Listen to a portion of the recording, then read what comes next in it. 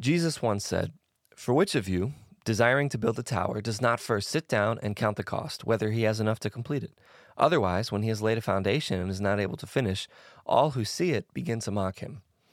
Okay, maybe you haven't ever thought about building a tower, but maybe you've tried to play a game of cards and realized that you were unable to finish the game because you had an incomplete deck. Either way, in both cases, you didn't count beforehand, and you based your choices on wrong assumptions. You assumed that you had what it took to complete the task, but when the time of testing came, you were exposed. The truth about your situation was revealed, the fact that you didn't have enough. In the Old Testament, we see a vivid picture of this. When the Israelites were about to go into the Promised Land, God commanded them to send out 12 spies to give report on the land before they entered it. Numbers 13 says, "The Lord spoke to Moses, saying, 'Send men to spy out the land of Canaan, which I am giving to the people of Israel.'" So the 12 spies went out to check out the land, and for the first time in their life, those spies couldn't depend on Moses to tell them what to do. They had to come back with a report themselves. For their whole life, they had depended on Moses to relate to God and tell them what to do, but now they were on their own, and they stepped out for the first time and had to wrestle with God on their own.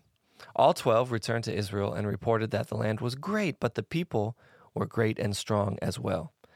10 spies doubted God and persuaded the whole nation to doubt God as well. But Joshua and Caleb, the other 2 spies, despite the strong military advantage that the people of Canaan held, believed God and trusted that God would give them that land. All 12 of the spies came face to face with the cost of obeying God.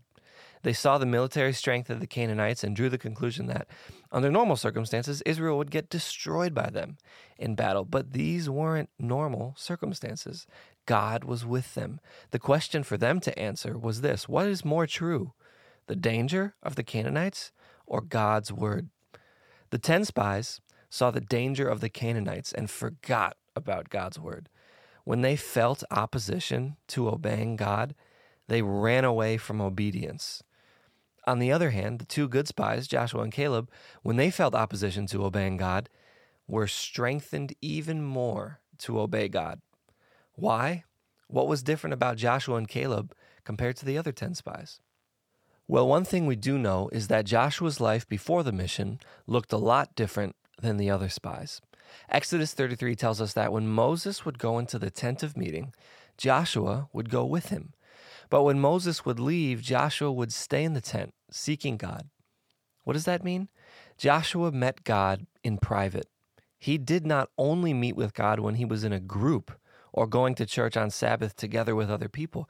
Joshua met God when it was his own decision and met God in private. His faith was not based on his environment. His faith was his own. So, when the environment changed on the secret mission, his faith stayed the same. But even more than that, when there was a price to be paid for obeying God, Joshua was willing to pay it. When the spies saw the military strength of the Canaanites, they had to make a choice. Which was more valuable to them, obedience to God or their own fears? The 10 bad spies gave in to their fears and disobeyed God, but Joshua did the opposite. Why?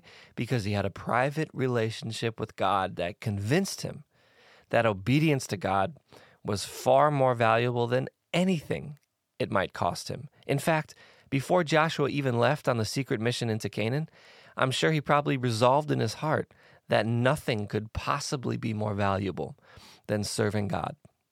So no matter what Joshua saw, whether he saw giants or infants, he was going to have faith and choose to obey God rather than allow his own thoughts and fears to lead him into disobedience. Unlike the man who started to build a tower but didn't count the cost beforehand, or the card player who didn't count all the cards before the game, Joshua counted the cost of serving God before he was tested.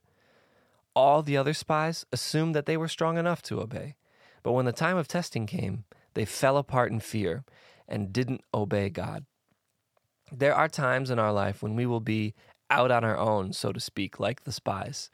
Times when we won't have family or friends to support us in our Christian walk. It's in those moments that our true faith will be revealed. When we are on our own and are faced with opposition to obeying God, will we give in and take the easy road? Or will we have faith like Joshua and obey God no matter what the cost. The secret to success in these times of testing is that, like Joshua, we have to prepare beforehand.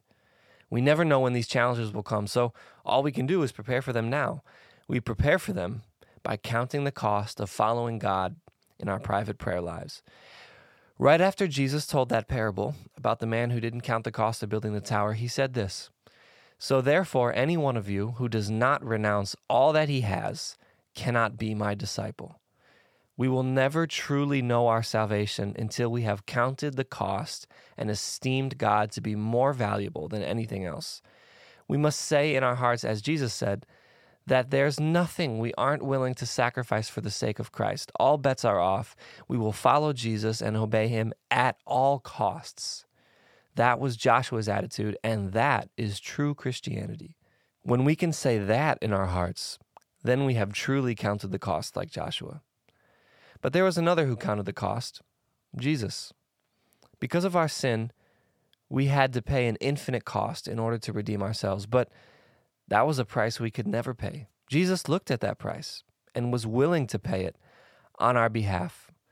Before Jesus became a man, he enjoyed absolute perfect happiness as God, pure joy and fellowship, total wholeness and beauty, but he did not consider that as something too valuable. In fact, he counted the cost, but not for something that was obviously more valuable, but for us sinners who had rejected God. The scripture says, while we were yet sinners, Christ died for us. Jesus gave up something infinitely good and valuable so that us sinners and God haters could be saved from hell. And now, because of that, we can look at the worst threats that life has to offer us and still choose to obey God because we know that we have something infinitely better.